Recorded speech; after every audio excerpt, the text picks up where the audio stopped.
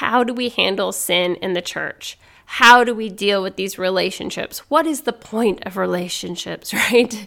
Well, today on the podcast, I dive into all of that. And today we are going to look at how are we really supposed to handle sin when we see it in people that we're connected to? How much of it are things that we actually have gotten wrong? We don't understand so much of how God has called us to build the church. And I am a firm believer that the time is now. Christians, it is time for us to rise up and have the relationships we are created to have so that we can become the people we were created to be. Let's get into it. Welcome to the Redemption Unveiled podcast, where we believe Christians should be the absolute leaders in relationship health. I get it. Relationships are stressful, they're hurtful, and confusing. Most of us aren't even sure how to handle the painful betrayals or how to put up boundaries. However, we should feel confident in how we handle our relationship challenges. So be sure to join me every Wednesday on this podcast to become clear in how to handle these difficult things, which is key to living the life we are called to and feeling connected to the God that we love. Hi, I'm Haley. I'm so glad you're here. Let's get going. Hey everyone, welcome back. As you guys know, I love relationships. I think that relationships are a huge key to fulfilling our purpose and our destiny in this life. And so today we're going to look at just how it looks, how it's set up. How do we operate in this, And so what I want you guys to understand is that your relationships, you need to have your relationships figured out. You need to understand your relationships in a way that you know what role people play in your life. You understand that you don't operate on the level of honesty or intimacy with every single person in your life. That's not appropriate. You need to understand who is in your life that's really helping you get where you're called to go, and who is in your life where really it's more about you helping them, right? So one of the things I want to look at today is just how some of these things look really practically, how to have relationships set up in a really good way so that you can do what God has called you to do. So of course, our relationships are not just about us having fun and being treated well. If you're a Christian, at least. Now, if you're not a Christian, I think that might be a pretty good way of handling life, with our people. You're just like, I don't like being around you. I'm just not going to be around you. Or, I heard you said something mean about me. I'm just going to not like you, right? I think that's a pretty good way to handle things. However, for us Christians, that's not the way we handle things at all, right? We know that God has given us a clear structure of how to build a church. And the thing I love about God, oh my gosh, I love the things that He teaches us because it's exactly what we need to know. Now, there's a scripture that Jesus says, is coming to my mind. I'm not looking it up right now, but He says, they will know us by our love. Now, in John 13:34, Jesus actually says, "A new command I give, love one another as I have loved you, so you must love one another. By this, everyone will know that you are my disciples if you love one another." Now, this is really interesting because this is actually pretty close to the end of Jesus's life, that it's, he's kind of trying to, he kind of does this big download of, hey, I need you guys to know this, and that's one of the things he said. And the truth is, I'm not trying to be mean to Christians, but the truth is overall, we don't love any better than non-Christians. But I'm talking about love, right? I'm talking about how do we handle it when people fail us? How do we handle it when people hurt us? How do we handle it when people are wrong, right?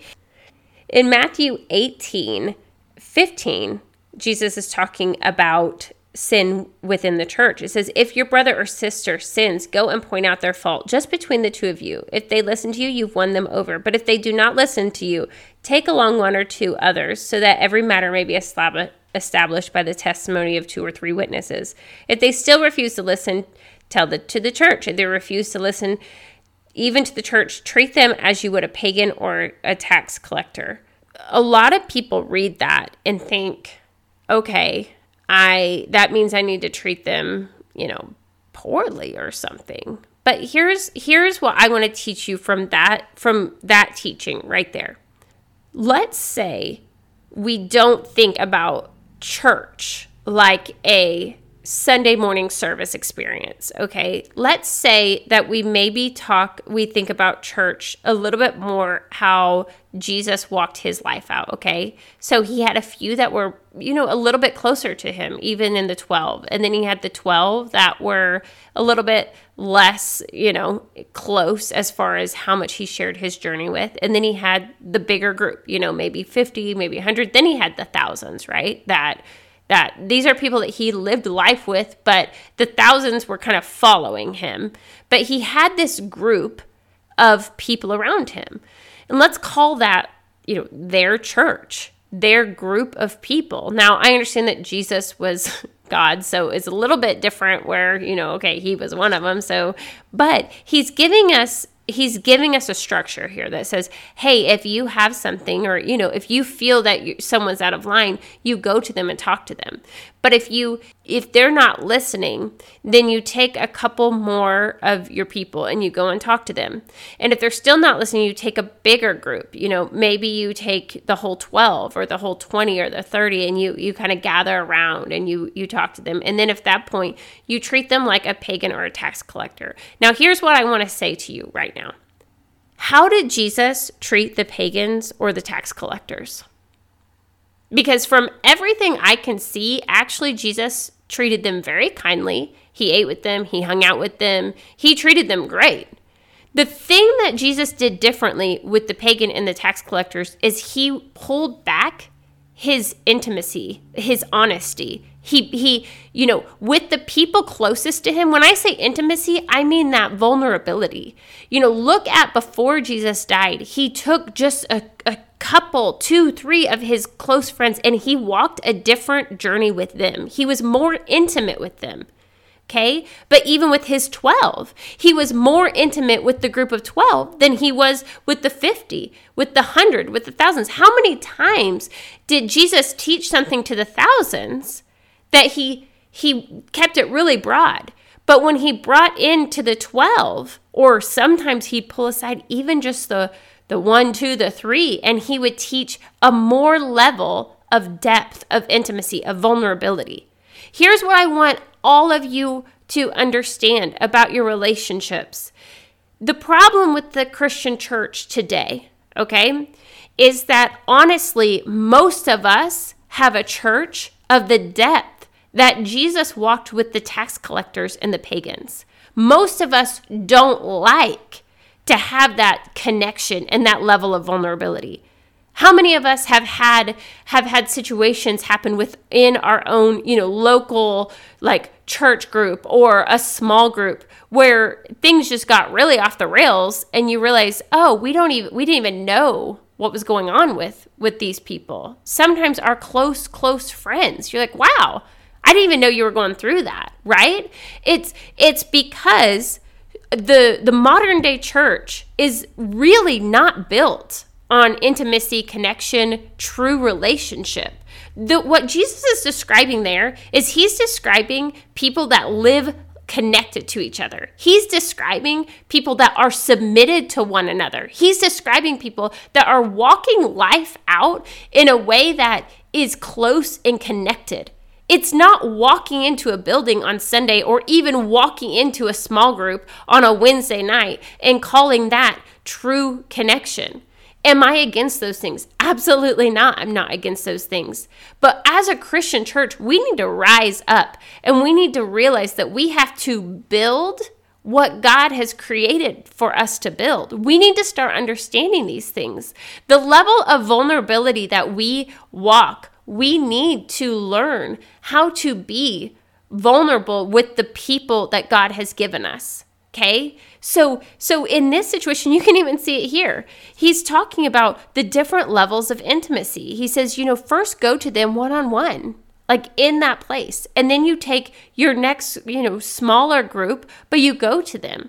And these are the people, it's like you're reevaluating what level of life do they really want to walk with you on.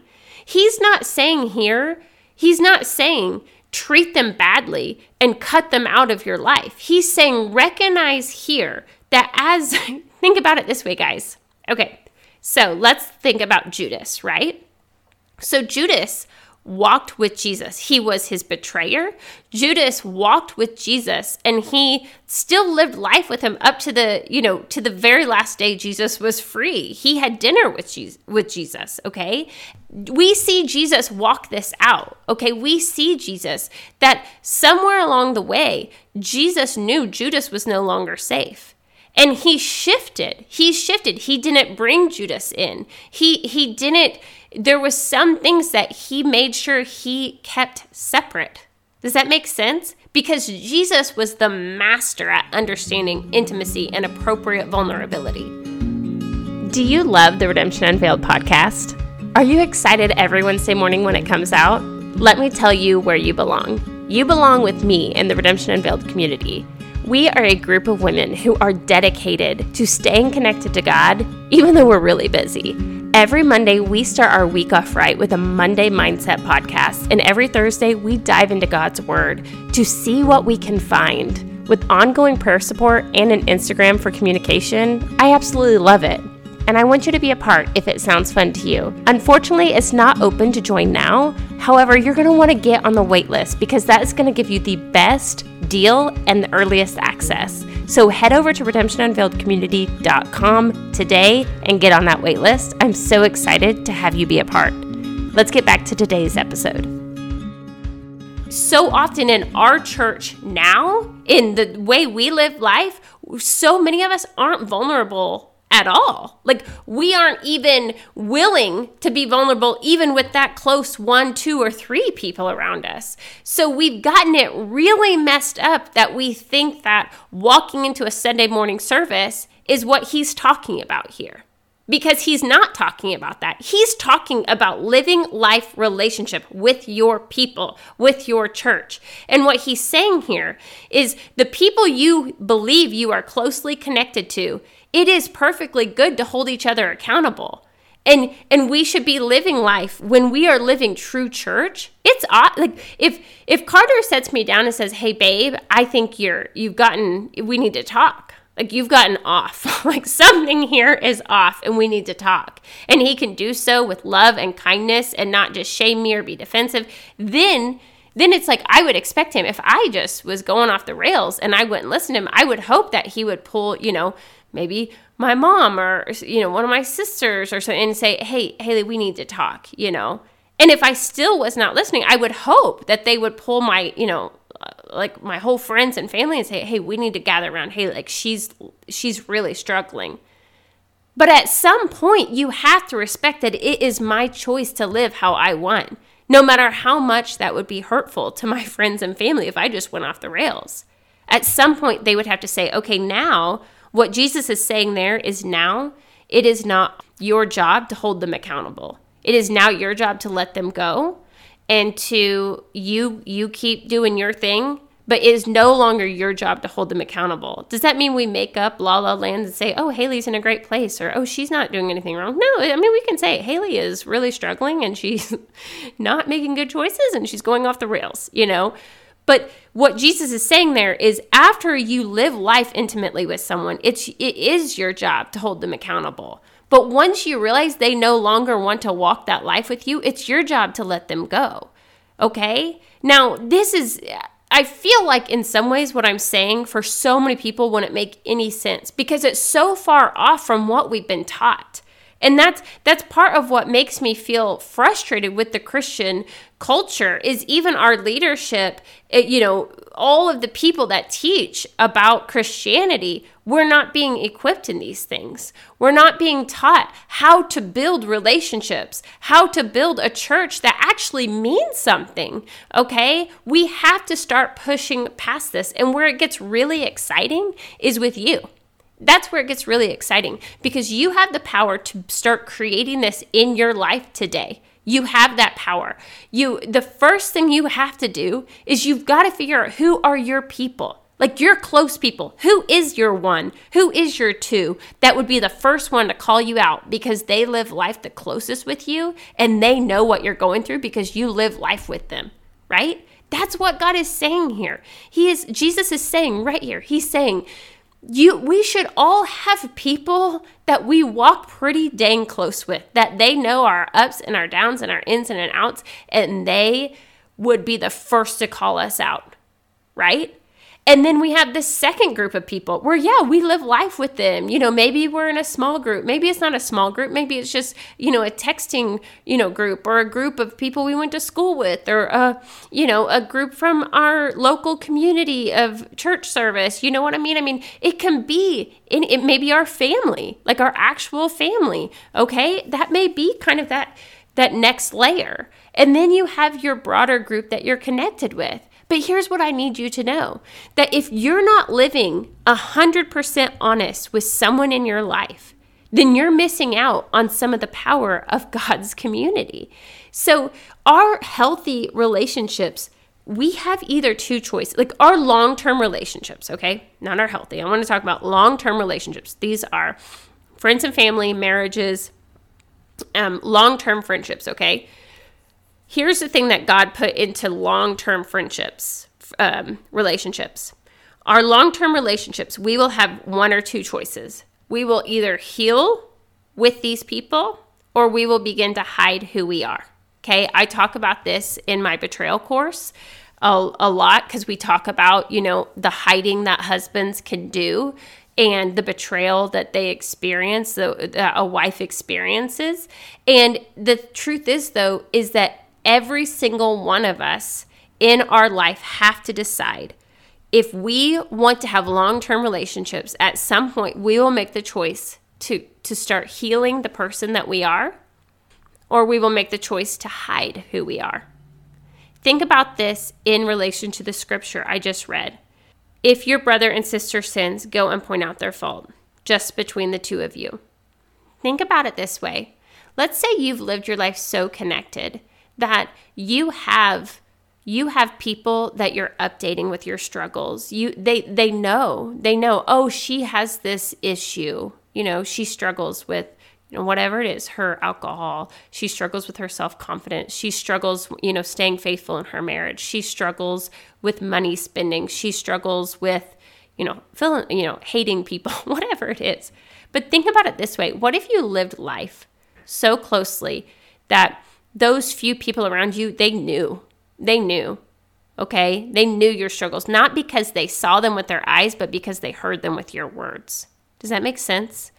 It changes everything, my friends, once you start seeing your relationships no longer as a place that you need to present your best, but some of your relationships are actually the very place that you present your worst. I've talked about this a lot through the years of how I used to have a lot more manipulative, controlling personality, and a lot of that was built on hiding my true intentions. And yet I realized throughout the years that I could never experience love until I truly learned to be honest with who I was. Because and we talked about this last week on the podcast with Carter, until someone really knows you, they can't fully love you. And as long as you know you're hiding some of who you are, you will always have a bit of fear in the relationship, because you'll always feel the pressure to keep that mask on. God has given us healthy relationships so that we can heal. Remember, our long-term relationships, we will either heal or we will hide. There is no other options. So many of us have become defensive, and we don't even know how defensive we are to prove our own, being right. We're just so defensive that says, I want to be right. I need to be right. I'm going to defend that I'm not wrong. If we have someone come to us that is a brother or a sister that says, hey, Haley, I want to talk to you about some things I see in your life. Could you handle that and not be defensive? Because I'd personally say not many people could, personally. But I'll tell you right now that I send my poor friends and family, I send monthly, weekly. For some people, maybe not daily anymore. I've had times in my life where I had to send out daily things, but I am sending out messages to people. Guys, I'm struggling. I'm not doing well with this. If you know, like if you are one of those people, it's like I struggle. I struggle with the things I do. I struggle with putting myself out there sometimes. I struggle. But the truth is God has given me people in my life that I can reach out and say, hey, I would love it if you would pray for me because this is what I struggle with. You see the difference? You see how much freedom? I just want you to know that there's actually freedom in this life, that you don't have to feel like you have to be so perfect all the time. You don't have to feel like you have to be so strong all the time. And I'll be the first to say, I was the person that thought it was so awkward not to be right and not to be strong. But the truth is that is a counterfeit for what God has for you. God has a plan for you. God has a whole system set up. And I know I kind of went around to many points today, and there's a lot more to say. But what I just want to encourage you, I want to challenge you. I want to challenge you that your relationships should be year by year helping you heal. And I want you to know that if you don't feel like you are healing every year of your life, then understand you are hiding more and more every year of your life, because there's no in between. You're either healing or you're hiding. And I know this because I lived it. I can remember hiding parts of myself, hiding my true intentions, lying about how I really felt about things because I thought it was awkward to be wrong or to be weak, right? But when Jesus talks about this dealing with sin in the church, I just hate those words because I feel like I don't hate them. I don't think they're bad words. The only reason I hate them is because I believe our culture has done such a bad job at defining sin and such a bad job at defining church that I think that it's almost impossible for our brains to take what Jesus is saying and to hear what he really means. Dealing with, let's use the word brokenness instead of sin. I don't mean that to sound any way, but I mean, to me, my brokenness is when I long for something that isn't what God has for me, okay? And so that's sin. It's brokenness. And let's change the word church out for relationships. Dealing with brokenness in our relationships, okay? That's what he's talking about here with sin. We have got to stop believing that church means something we go to. Church is a living group of connected believers who are experiencing healing and redemption that only God can give. And day by day, we are experiencing the freedom that God has for us here. We're not waiting to die and go to heaven. That would be so silly. We are experiencing the power of our God here today on this earth. And a lot of our healing comes from the relationships that God has given us. And when we are broken and we do sin, first of all, the most likely thing is that we go to someone first, because we are understanding the great gift that our relationships are for us, to not ever feel like we have to hide our brokenness and our sin. And the second protector is when we are off or when we are sinning, we have such a good connection of group around us that God has given us that protects us, that is there to deal with our brokenness, not to shame people and say, you're out because of this, you're out. It's to say, we understand connection, we understand intimacy. And once someone shuts that off, we don't force it on you. We'll continue to have a relationship with you, but we're not going to hold you accountable anymore, because that's not what you want. And God doesn't force his love. God doesn't force control. So I want to kind of wrap up today, but I just want to, I know that part of the call of my life is to teach people the power of relationships and why they matter and how they connect to your purpose, your destiny, and discovering your own identity of who God created you to be. Okay? So I'm going to see you guys back here next Wednesday. I hope you're doing great. Bye. Thank you for joining me. As always, I love having you here. Don't forget, if you have a relationship right now that's confusing and hurtful, you can download your free relationship guide at yourbetrayalguide.com. And also, I want to encourage you to remember that God has a plan for you. He has a plan for your relationships. He has a path for you, okay? Don't forget that.